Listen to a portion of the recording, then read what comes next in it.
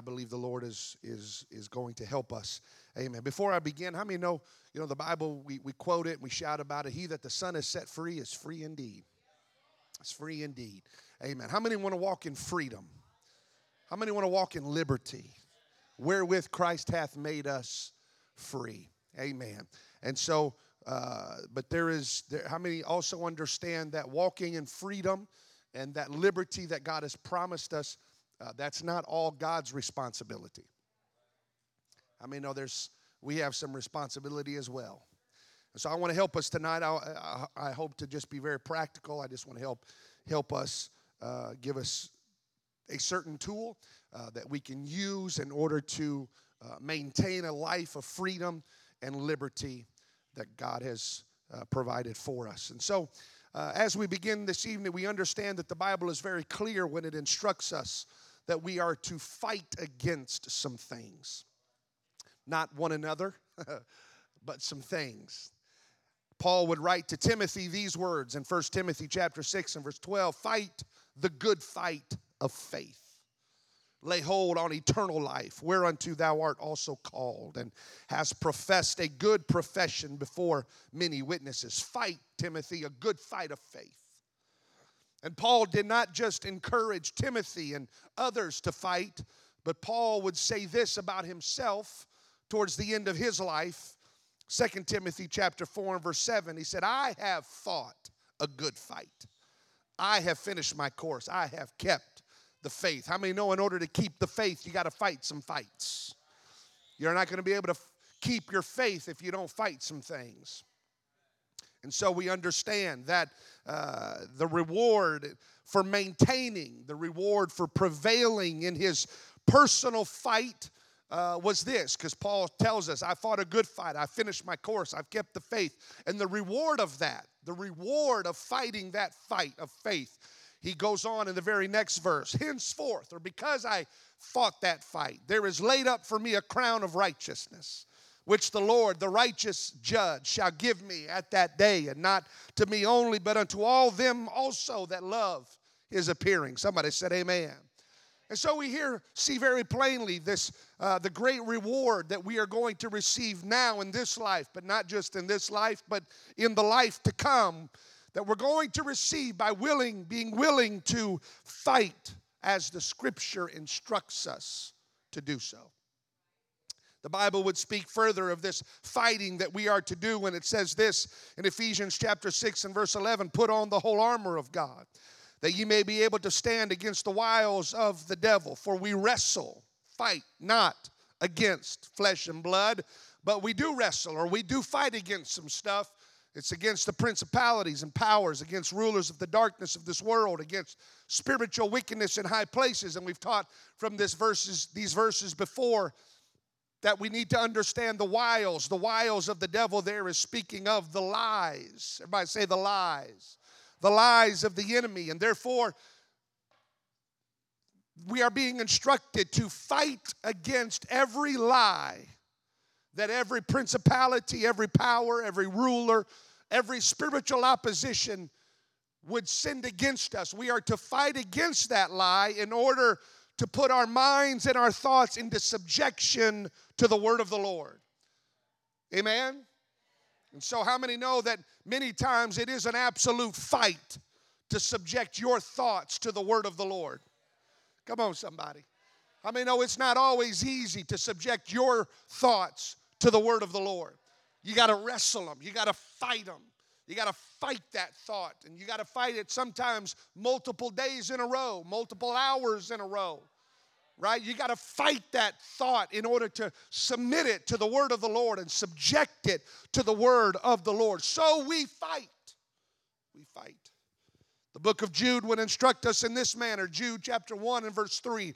Beloved, when I gave all diligence to write unto you of the common salvation, it was needful for me to write unto you and exhort you that you should earnestly contend or fight for the faith that was once delivered unto the saints. How many know we got to fight for this truth? We don't fight and argue. We don't argue with people, but we defend. We fight for this truth, this great apostolic message that has been delivered to the saints. So we understand from these verses and many, many more like them that the Bible is very clear about you and I having a sense of a fight within us. When it comes to our walk with God, when it comes to our spirituality, we are to have a fight within us.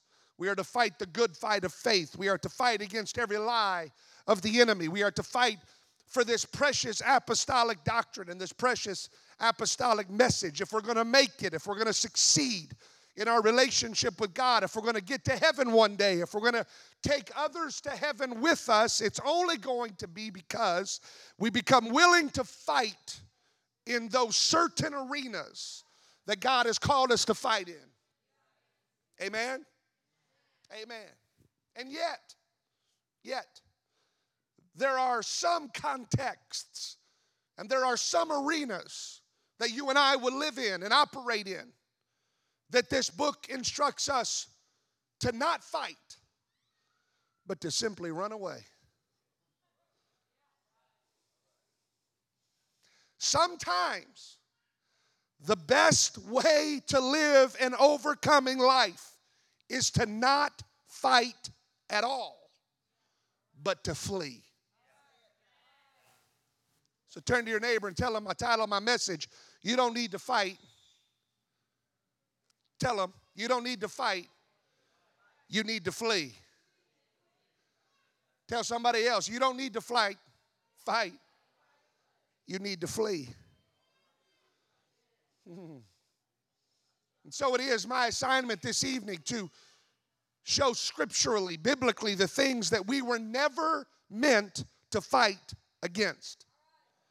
But rather, we are called to flee from them. I turn your attention to the first one that I feel to discuss. Probably only have time. The ones I could see was about 3. We probably only have time to discuss 2. But I turn your attention to the first one that I feel to discuss. 1 Corinthians chapter 6 and verse 18. Flee fornication. Every sin that a man doeth is without the body, but he that committeth fornication sinneth against his own body. What? Know ye not that your body is the temple of the Holy Ghost, which is in you, which you have of God? Ye are not your own, for you are bought with a price. Therefore glorify God in your body and in your spirit, which are God's. That word fornication, flee fornication. That word fornication is in which we are instructed to flee from is the Greek word porneia, from which we get our English word pornography. But this word is not just speaking of pornography, pornographic material that can be viewed, but it is speaking of all sexual sin. All sexual sin that mankind could ever involve themselves in. Pornography, adultery, premarital sex, homosexuality, lesbianism, bestiality, on and on and on. Any type of sexual sin could be encapsulated within this word fornication. And the Bible instructs us to flee from those types of things. Somebody said amen. Don't entertain it. Flee from it. Don't allow it to hang around you. Flee from it. Don't keep thinking about it. Flee from it. The wisest man that ever lived would give you and I this advice. Proverbs chapter 5 and verse 3. For the lips of a strange woman drop as a honeycomb, and her mouth is smoother than oil. Now, the metaphor here being spoken would describe the lie of all sexual sin. I know it here describes a woman, but it is really just describing and showing metaphorically all sexual sin in that its outward appearance is always pleasing to the eye. Right? But the outcome of giving in to that temptation, that which is pleasing to the eye, the outcome of giving in to that is this, the next verse, verse 4, Proverbs chapter 5 and verse 4. But her end is bitter as wormwood, sharp as a two-edged sword. Her feet go down to death. Her steps take hold on hell. lest thou shouldest ponder the path of life. Her ways are movable, that thou canst not know them. Then he says, verse 7, hear me therefore, hear. And I looked up that word hear, and it means to intelligently listen. To hear not just with your ears, but also with your mind. In other words, he's saying, listen, and I want you to really think about what I'm about to tell you. O ye children, and he says, and do not depart from what I'm about to tell you. Don't depart from the words of my mouth. So he's already told us that this temptation is going to be something that is pleasing to our eyes. And he's told us that the outcome of it is going to be that which has the potential, the high potential of bringing us down to hell. Now he's telling us, listen very carefully.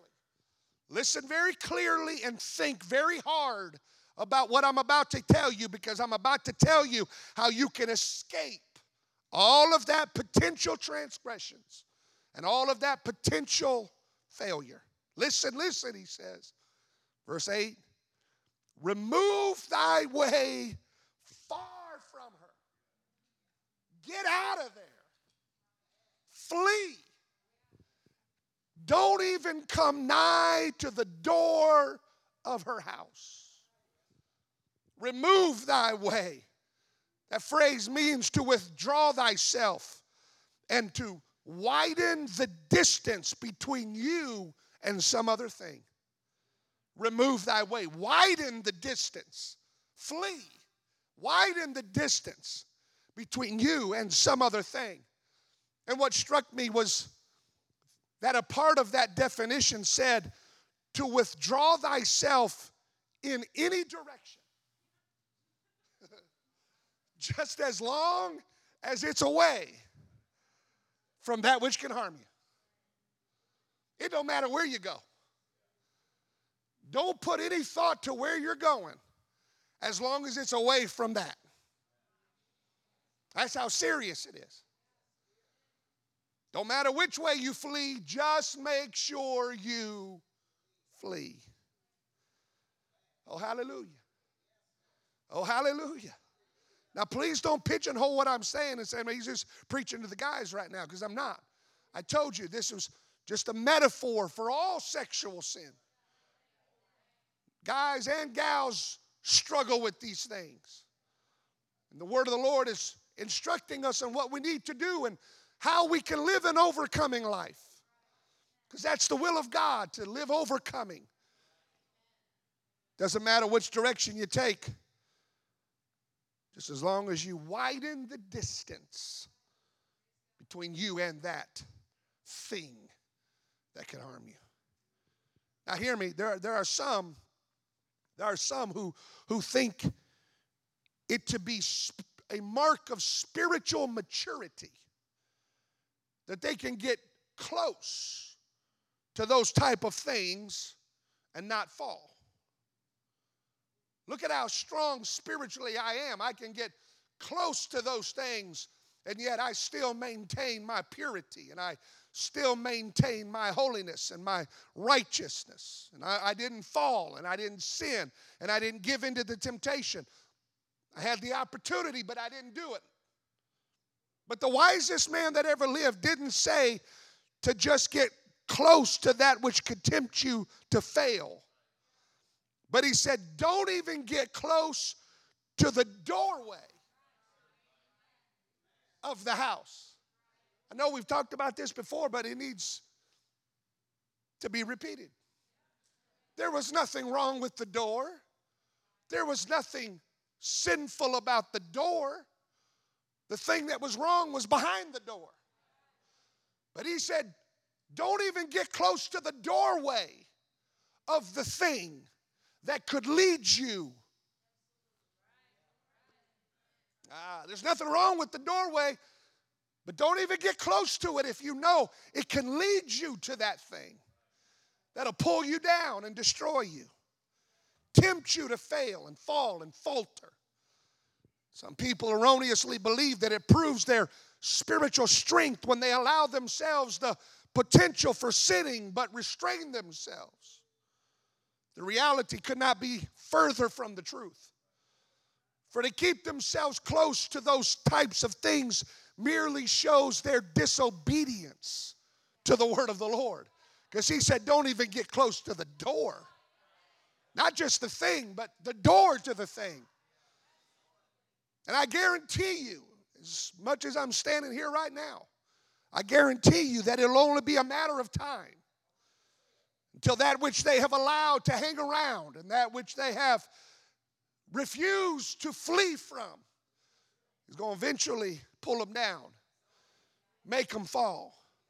It may not be next week, it may not be next month, but I guarantee you, if you stay close enough to those things, if you keep those things around, if you hang around those things, it's eventually going to pull you down. It's eventually, you're going to have a moment of weakness.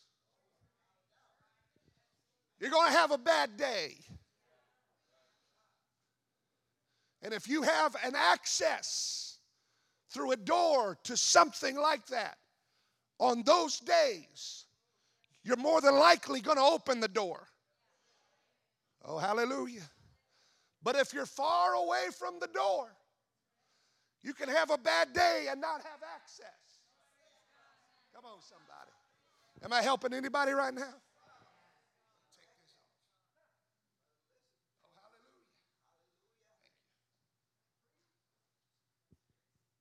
The Bible would prove it like this, 1 Corinthians chapter 10 and verse 12. Wherefore, let him that thinketh he standeth take heed, lest he fall. Lest he fall. People that believe themselves to be strong enough, people that believe themselves to be spiritual enough, godly enough to not fail, to not fall, they're going to be the exact people who are going to fall. So yes, hear me now. We need to rejoice in the truth of 1 John 4 and 4. Ye are of God, little children, and have overcome them.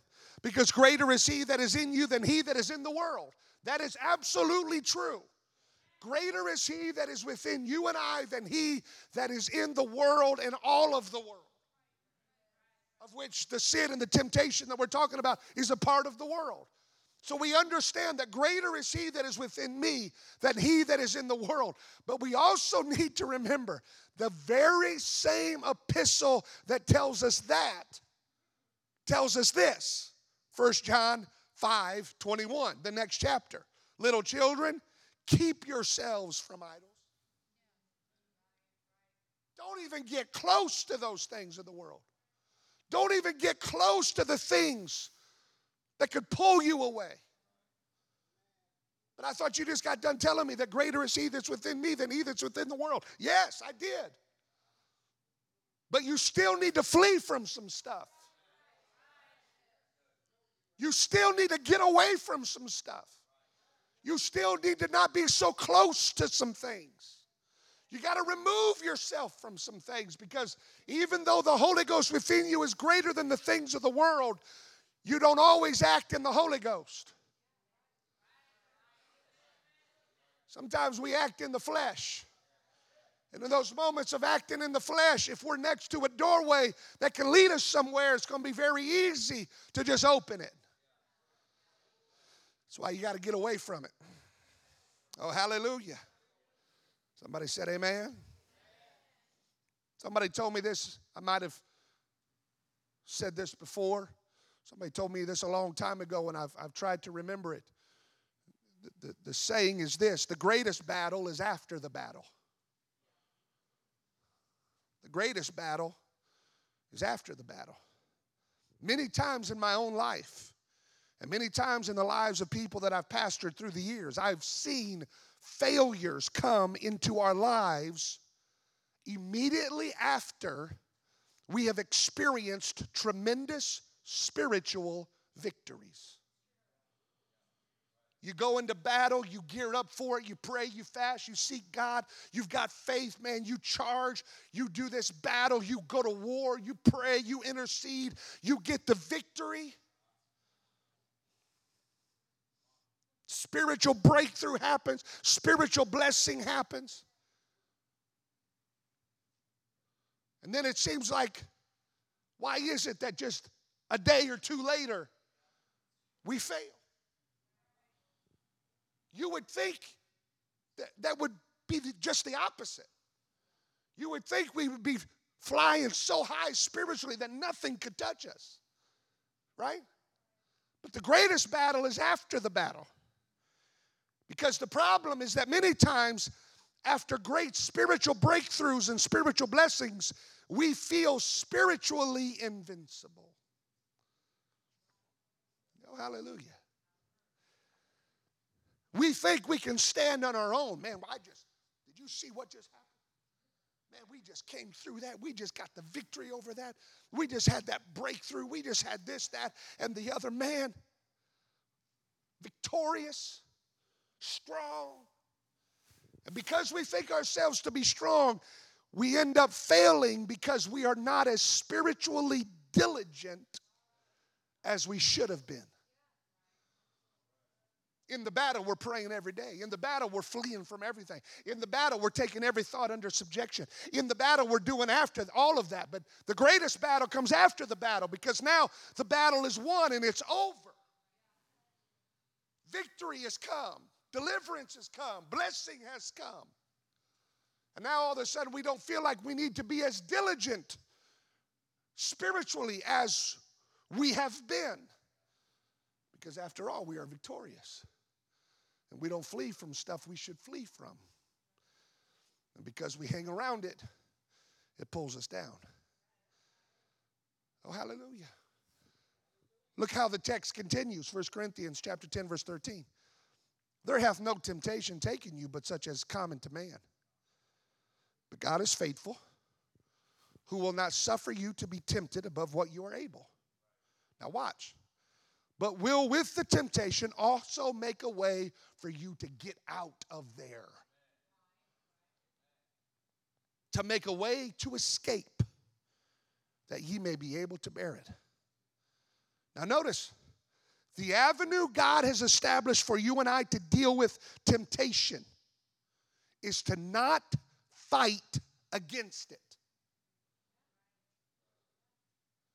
He didn't say, there's this temptation. It's not anything that no one else has fought and come up against, and I give you strength and power. You're going to fight against it and war against it, and you're going to be victorious over it. That's not what he says.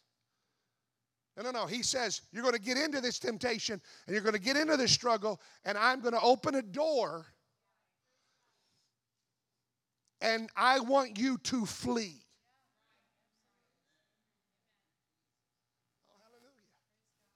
I'm going to give you an exit strategy, and you better run through it as fast as you can. And that is how we remain victorious. Oh, hallelujah. Not by standing in there and saying, I'm going to fight this thing. I'm going to fight this thing. I'm going to fight this temptation. We're going to go toe to toe. No. You are not fighting it biblically.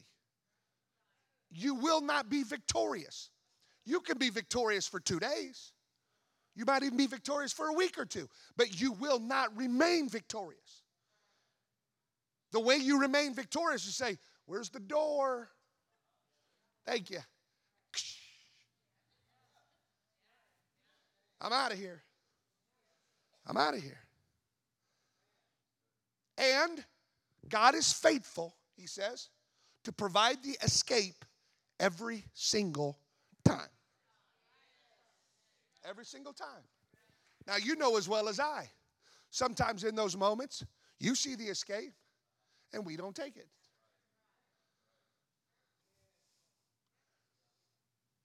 But it's not because the escape was not offered.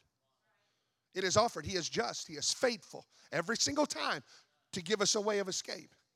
That's where it is up to you and I if we want to live free and in liberty. We must take the opportunity of escape and flee. We cannot say that we're going to overcome this. We cannot say, there's nothing I can't conquer. We cannot, we got to take the escape And we cannot say that we are powerless against this thing. Somebody needs to hear me right now. Because the enemy has lied to somebody in the room and told you, because of your multiple failures over and over and over, he's convinced you that you cannot overcome it. He's convinced you that you cannot be an overcomer. Well, there's just something wrong with me. There's just something about me. I just can't seem to overcome this thing. No. To say that is to say that God is a liar. And he's not a liar. To say that is to say that God is not giving you a way of escape. Right? And if he said he's going to give you a way of escape, that he's faithful to give you a way of escape, then he is giving you a way of escape, and he is giving me a way of escape. If we are continually failing in an area, it's because we are not taking the way of escape. It's not because we're powerless against it. It's not because the devil's so powerful in our lives that he's controlling us and making us do what he wants us to do if we've got the Holy Ghost. No, it's because we are not taking the way of escape. Anybody believe that? So God is faithful, but he's not going to push us through the door. God is faithful for the escape route, but he's not going to kick us out of the door. We have to flee. Nobody else can flee for us. Nobody else can flee for you. Oh, hallelujah. Oh, hallelujah. You see, I was going to bring it down, get a little practical now, but that's why we encourage everyone, and we talk about it from time to time. Probably should talk about it more. But that's why we encourage everyone to make sure that you have a really good filter on your computers, your tablets, your phones. Now let me just say this. If you just put a filter on your computer so you can tell people you got a filter, but you don't have anything on your iPad and your phone, what's the point? Or if you get a filter that you know doesn't work, what's the point? Or if you know a way around the filter,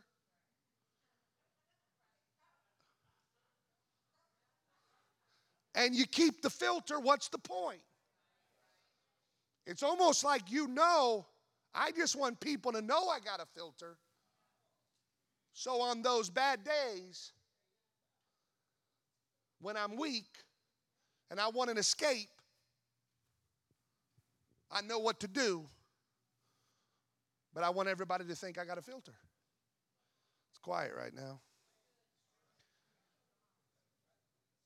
I tell people all the time, I got a filter on everything I have.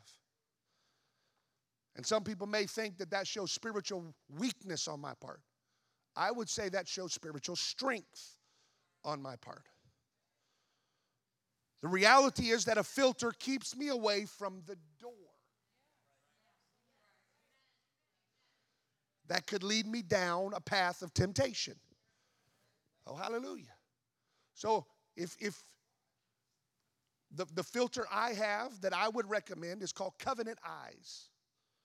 If you want to write that down, if you don't have one, if yours is not very good, Covenant Eyes. See, let's just talk filters here for a minute. The problem with a lot of filters is they filter your internet provider, Safari or Google or whatever it is. That's all they filter, whatever you're doing online through your internet. But with all of our phones, how many know you got 557 apps that you don't have to pull up Safari to get on the app? And how many know there's some apps that you can do just about everything, see just about everything you want to see? So a filter does not touch none of those things. Right? So Covenant Eyes, what's good about Covenant Eyes is that I think it's 10 seconds or something like that, it snaps a screenshot of whatever's on your screen. Whether you're on Safari or an app or whatever. It doesn't matter what you're on. What you're using, whatever it is.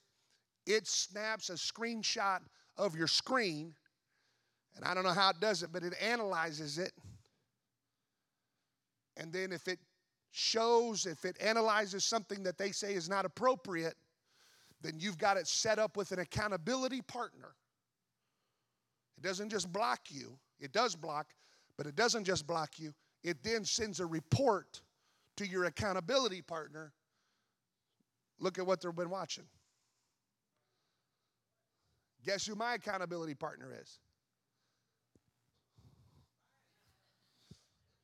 Now, it don't have to be your wife or your spouse. You can get a brother in the Lord, a sister in the Lord, whatever. Somebody you trust, like really trust. Okay? Somebody you've known for a while and they've proven themselves to be faithful and trustworthy and that love you, care about you. Okay, you don't want to be quick in the accountability deciding. You want to know something. You want to know that you can trust them. That they're not going to go blabbing a bunch of stuff. They're not going to get mad at you and say, I know some stuff about you, bud. Okay, all right. So I would highly encourage everybody in the house to get a filter on everything. Why? Staying away from the door. That's what it practically looks like in real life. We can shout about it and say we agree with it all day long, but are we going to do it? That's what it practically looks like. So 1 Corinthians chapter 6, verse 18 again, flee fornication. 1 Corinthians 6:18, flee fornication. But 1 Corinthians 6:20 says, for you are bought with a price. Therefore glorify God in your body and in your spirit, which are God's. Please notice with me that it does not say that we glorify God when we surround ourselves with the ability to involve ourselves in sexual sin, but don't actually do it. That doesn't please God at all. We got close. We could have. Bless God, we didn't. We surrounded ourselves with all of this, but we were so strong spiritually that we didn't involve ourselves in it. Man, that must have really glorified God. No, it didn't. We glorify God when we run as far and as fast as we possibly can from the thing. That's when we glorify God. Oh, hallelujah. Am I teaching all right tonight? It does not honor God when we fight against those things. It honors God when we flee from those things. Hallelujah. Let me quickly take you to the next thing we're to flee from. 1 Corinthians chapter 10, verse 14. Similar, but slightly different. 1 Corinthians 10:14. Wherefore, my dearly beloved, flee from idolatry. Now, in order to truly understand what Paul was instructing here, we need to understand what these Christians at Corinth were dealing with and what they were going through. You have to understand that how important idol worship was to the pagans during this time. Obviously not the Christians. We're talking about the pagans now. It was so important to the pagans of that day. Idol worship. People were intoxicated with the worship of their gods and goddesses. Pagan temples were built in vast numbers all over the cities. Everywhere in the cities there was these temples, and idol worship permeated the entire city. Now, for believers, your brothers, my brothers and sisters in the Lord at this time, it was unavoidable to live in that world. I'm reminded as I'm even speaking of this, is when I went to India, there was these temples and little shrines to all their different, millions of gods. And I mean, it was almost like every 10 feet you would see one. It was impossible to avoid it. Going to a restaurant, going to the market. I mean, you were bombarded with it. It was impossible to avoid it. They would walk by these idols. These idols were in homes and on the streets and key locations throughout all of the city. These environments were spiritually dangerous. Now, some of the things they could not escape. They walked by them. But Paul was saying there's some of those things, some of those places you can get into, and we're going to explain this in a moment, that he said, I want you to flee from that. Because the temples that they would go into, it was a challenge. I didn't know this until I was studying this out. It was a challenge for the church at Corinth and the believers in in this New Testament times, because the best meat in the town was sold on the temple grounds. Not the temple of the Lord, the pagan temples. Because what would happen is this meat would be offered as a burnt sacrifice to their whatever idol, to their god. And after it was offered up, the temple workers would remove it from the altar and they would place it on the temple meat market where it was sold to the public. And the offerings that they would give to their gods, they wanted to offer the best portions of the meat. And so these were the best cows, the best portions, the best cuts. And so they would take it and then offer it for a moment or two, whatever, and then they would put it over on the market side of the temple, and the public would go and they would buy the meat. So to purchase the best meat in the town for your family, one had to physically go into a pagan temple and look over the meat selection. Now, as a result of this exposure, you got to remember, these Christians at Corinth had been brought out of that pagan worship. Are you following me? They had been delivered out of that pagan worship. They'd been filled with the Holy Ghost, baptized in the name, been delivered, been set free, but they got to eat. They got to buy their groceries for their family. And the only place to buy the best cuts of meat was in the temple that they had already been delivered from. Oh, hallelujah. And so many of them, or some of them, obviously, because Paul has to deal with it, as they're going back into the temple to do their grocery shopping, those old feelings came back. And those old temptations came back. And being surrounded by those things that was once so familiar to them began to pull them back in to its darkness. And Paul knew, and he understood that being physically close to those spiritually dark environments was too much of a risk for these new believers. So he urges them, stay away from the idols. Stay away from those sites, lest you fall back under that demonic control and entangle yourself again. That's why he writes, wherefore, my dearly beloved, flee from idolatry. That's what he was talking about. That's why he was talking to. That's the context of why he had to say this in the first place. That word flee in this verse is the Greek word phoigate, which means to run as fast as you can, to take flight if you could. The tense Paul used for that word conveys to those that would read it there in Corinth that you are to constantly flee from idolatry with no exceptions. That's the tense of the word that he uses. Not just flee from it some days, but every day.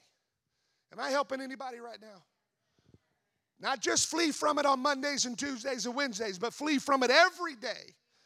Every day with no exceptions. How many know sometimes we give ourselves license to do things? We make exceptions, we justify it. Well, a little of this, little of that. I'll indulge a little of this. It's okay. I know when to stop. And he said, no. You flee from that. And the tense is every day with no exceptions.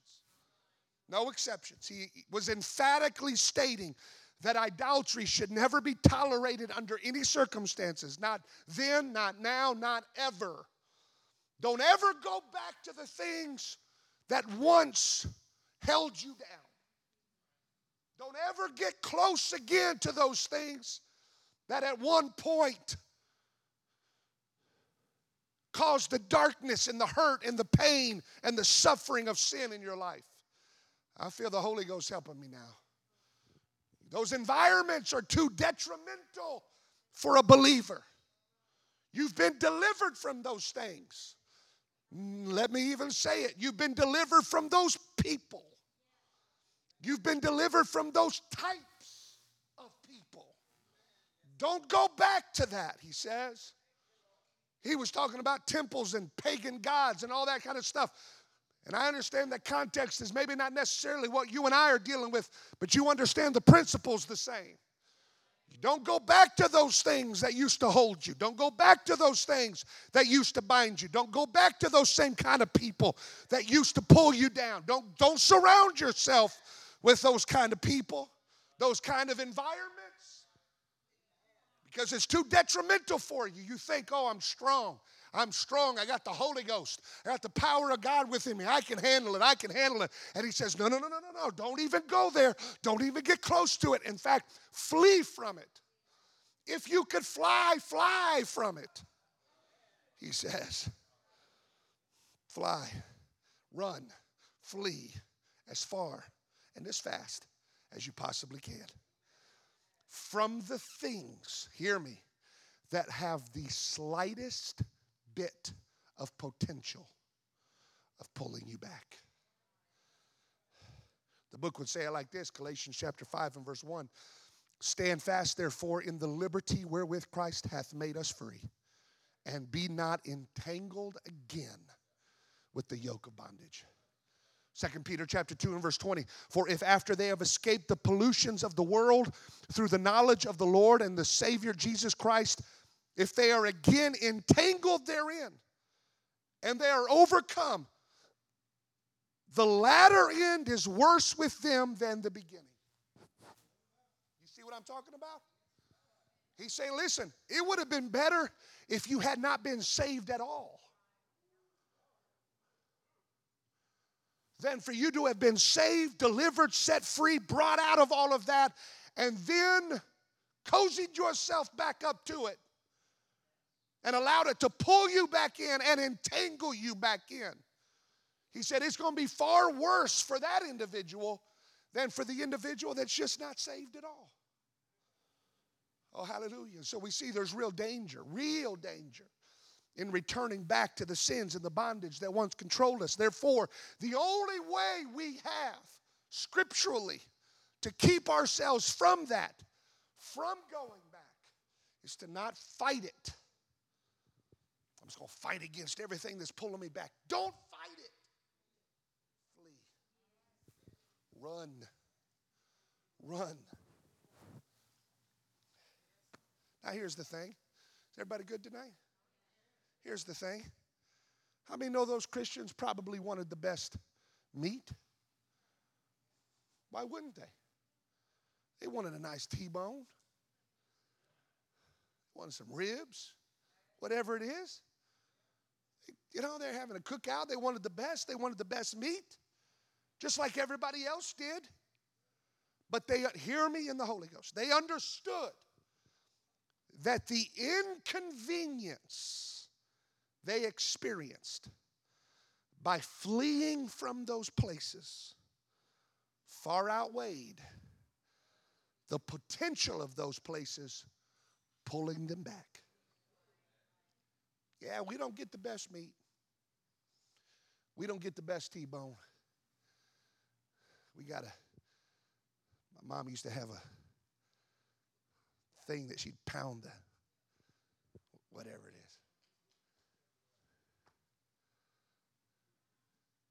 Just to make it, we got to do that just to make it edible. Everybody else is getting the tender meat, the filet mignon. We got the, chuck roast or whatever, I don't know. That's what we get. But guess what? It's worth it. it's worth it.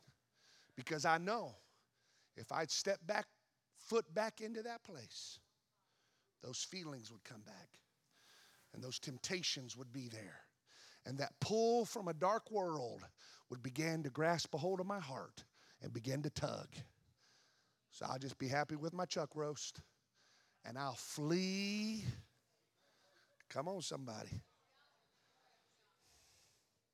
So yes, now hear me. Yes, it may be inconvenient and it may be uncomfortable to make those changes in your life, but it's worth it. It may be inconvenient or uncomfortable to part ways with certain people, but it's worth it. It may be inconvenient to take the long way home so you don't have to pass certain establishments that used to destroy you. You've amened all those. Let's see if you can amen this one. It may be inconvenient or uncomfortable to delete certain social media accounts that always seem to pull you in the wrong direction.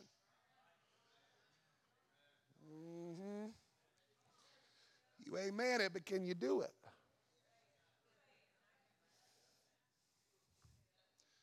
I'm not saying there's anything inherently wrong with some stuff. I'm just saying if some things control you or if some things are the doorway that lead you to think certain thoughts, do certain things, feel certain ways that are contrary to the Word of God and the will of God for your life, will you become willing to delete those things, or are they such a part of our lives that we feel like we have to have them? It is absolutely essential that I have this in my life. I've got to have it for work. I've got to have it for school. I've got to have it for my family. It is absolutely essential. I don't know how people lived for the last thousands and thousands of years without it. Somehow they figured out a way. But isn't that what the enemy tells us? You got to have it for this, and you got to have it for that. And I wouldn't know how to get in touch with this person or how to contact that person or how to do this, that, or the other. So I have to have it. And the thing you feel like you have to have is also the door that on your moments of weakness leads you down paths you don't want to go. And you fail and you falter and you mess up and you got to repent for it. And you keep repenting and repenting and repenting because you keep failing. And the problem is not that you can't overcome it. The problem is that you are camped by the door. The door just happens to be an app on your phone. Oh, hallelujah. Now, I've heard people tell me, well, I mean, all of my kids, birthday invitations. They don't send out birthday invitations like they used to in the mail. It's now all done social media, and so my kids are never going to get invited to anything. Who cares? I got kids, I want them to go to parties, but is it worth camping at a door that leads you? What do you think's better? A dad and a mom that are pure and holy? Or kids that get to go to a birthday party a couple times a year? What do you think's better for the kid? What's better for the kid? Oh, man, it's quiet right now. Ooh, it used to be you talk about money and it got quiet. Now you talk about social media and it gets quiet. I'm feeling a 12-part series coming on. Y'all better start talking or...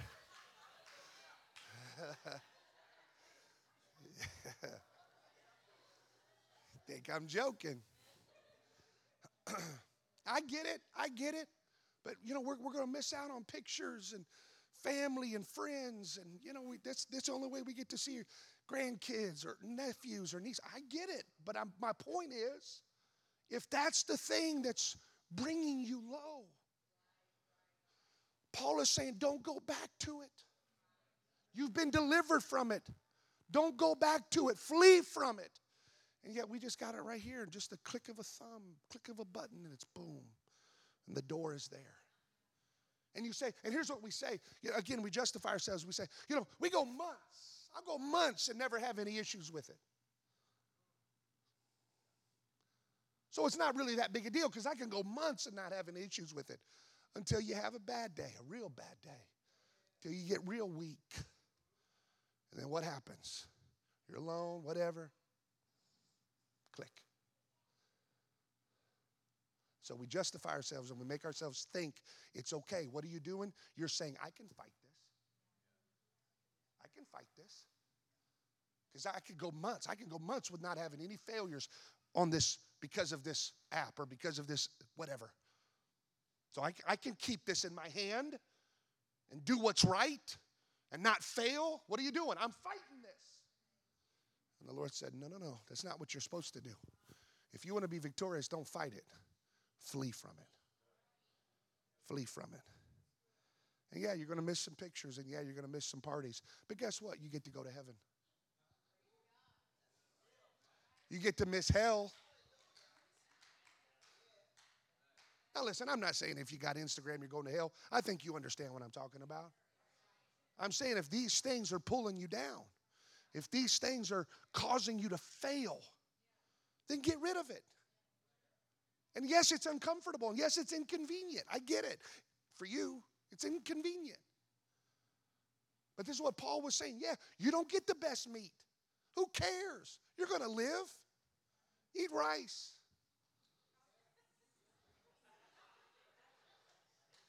It's better to go to heaven eating rice.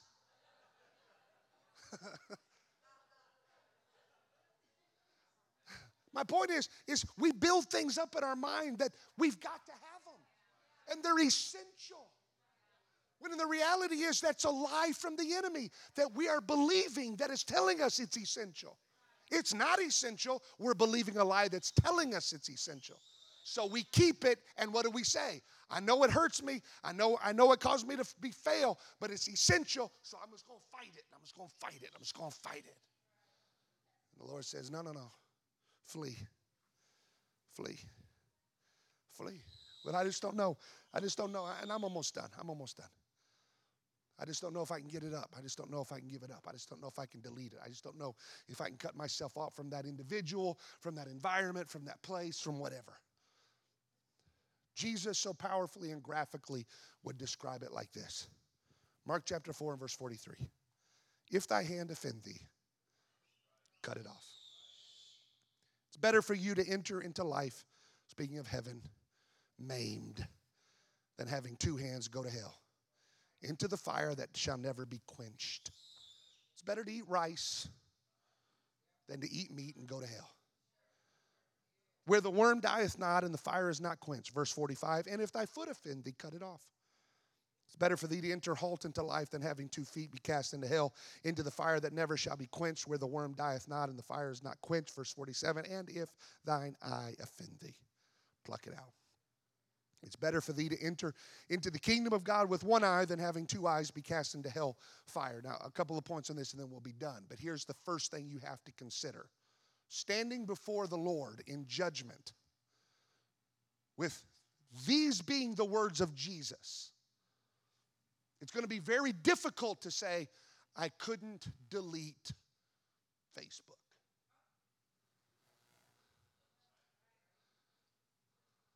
I know it was what kept pulling me back. I know it was, when I got a moment of weakness or mad at my spouse, it was the little text to the ex. Come on, somebody. Let's get real now.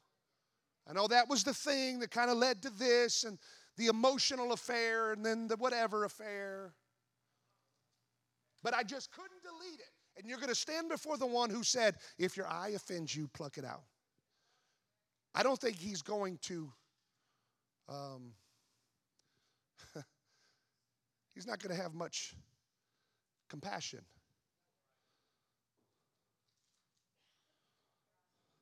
Now, I don't know, Brother Ron. I really don't. Maybe he was saying, physically pluck it out, cut it off. Maybe he was. But here's what I do know. I do know he's telling us that there is no lengths we could ever go that would be too great if it keeps us far away from the thing that could destroy us. I do know that's what he's saying. Oh, hallelujah. So you say, well, these things that I just feel like I have to have and whatever, these are the things, these people in my life that I just have to be around, that are pulling me down, that are destroying me, that are hindering me. The Lord's saying, listen, cut them away. Cut them away. Flee from them. Flee from them. Run from them. As fast and as far as you possibly can. Get away from them so that you are not entangled again with the things of this world. How many want to live free? Come on, how many want to walk in liberty every day? It's not the will of God, I'm done, but it's not the will of God for us to just rejoice about walking in liberty for 2 weeks. Some people think it's so great that they can walk in liberty for 2 weeks. Man, I made it 2 weeks. No, I'm great for 2 weeks, but it's not the will of God just to be 2 weeks. We're to live in liberty. We are to walk in freedom. But the only reason why 2 weeks is so great is because in some way, somewhere in their life, they're close to a door. They're close to a door. And when the moment's right, the opportunity presents itself, they're so close to it that they can just partake of it. And it pleases the flesh, and it pleases the eye, and it gives them momentary satisfaction, that connection with the individual or that whatever. But then the guilt comes, and the shame comes, and the condemnation comes. And then if we allow ourselves, we make it back to an altar of repentance, and we repent, and we're sorrowful, and God forgives us. But it's not the will of God for that to just last another week or two. It's the will of God for us to live in liberty, to live in freedom. And the Lord is telling us what we need to do. Don't fight it. Flee from it. Whatever that looks like for you. And the context is going to be different for everybody in the room based upon what it is that you struggle with. But whatever it is, flee from it. So what does it look like? What does it look like for you to flee from the thing that is trying to entangle you again? Let's stand. Thank you, Lord Jesus. Can we lift up our hands and just thank the Lord for his word tonight? Thank you, Lord Jesus. Thank you, Lord Jesus.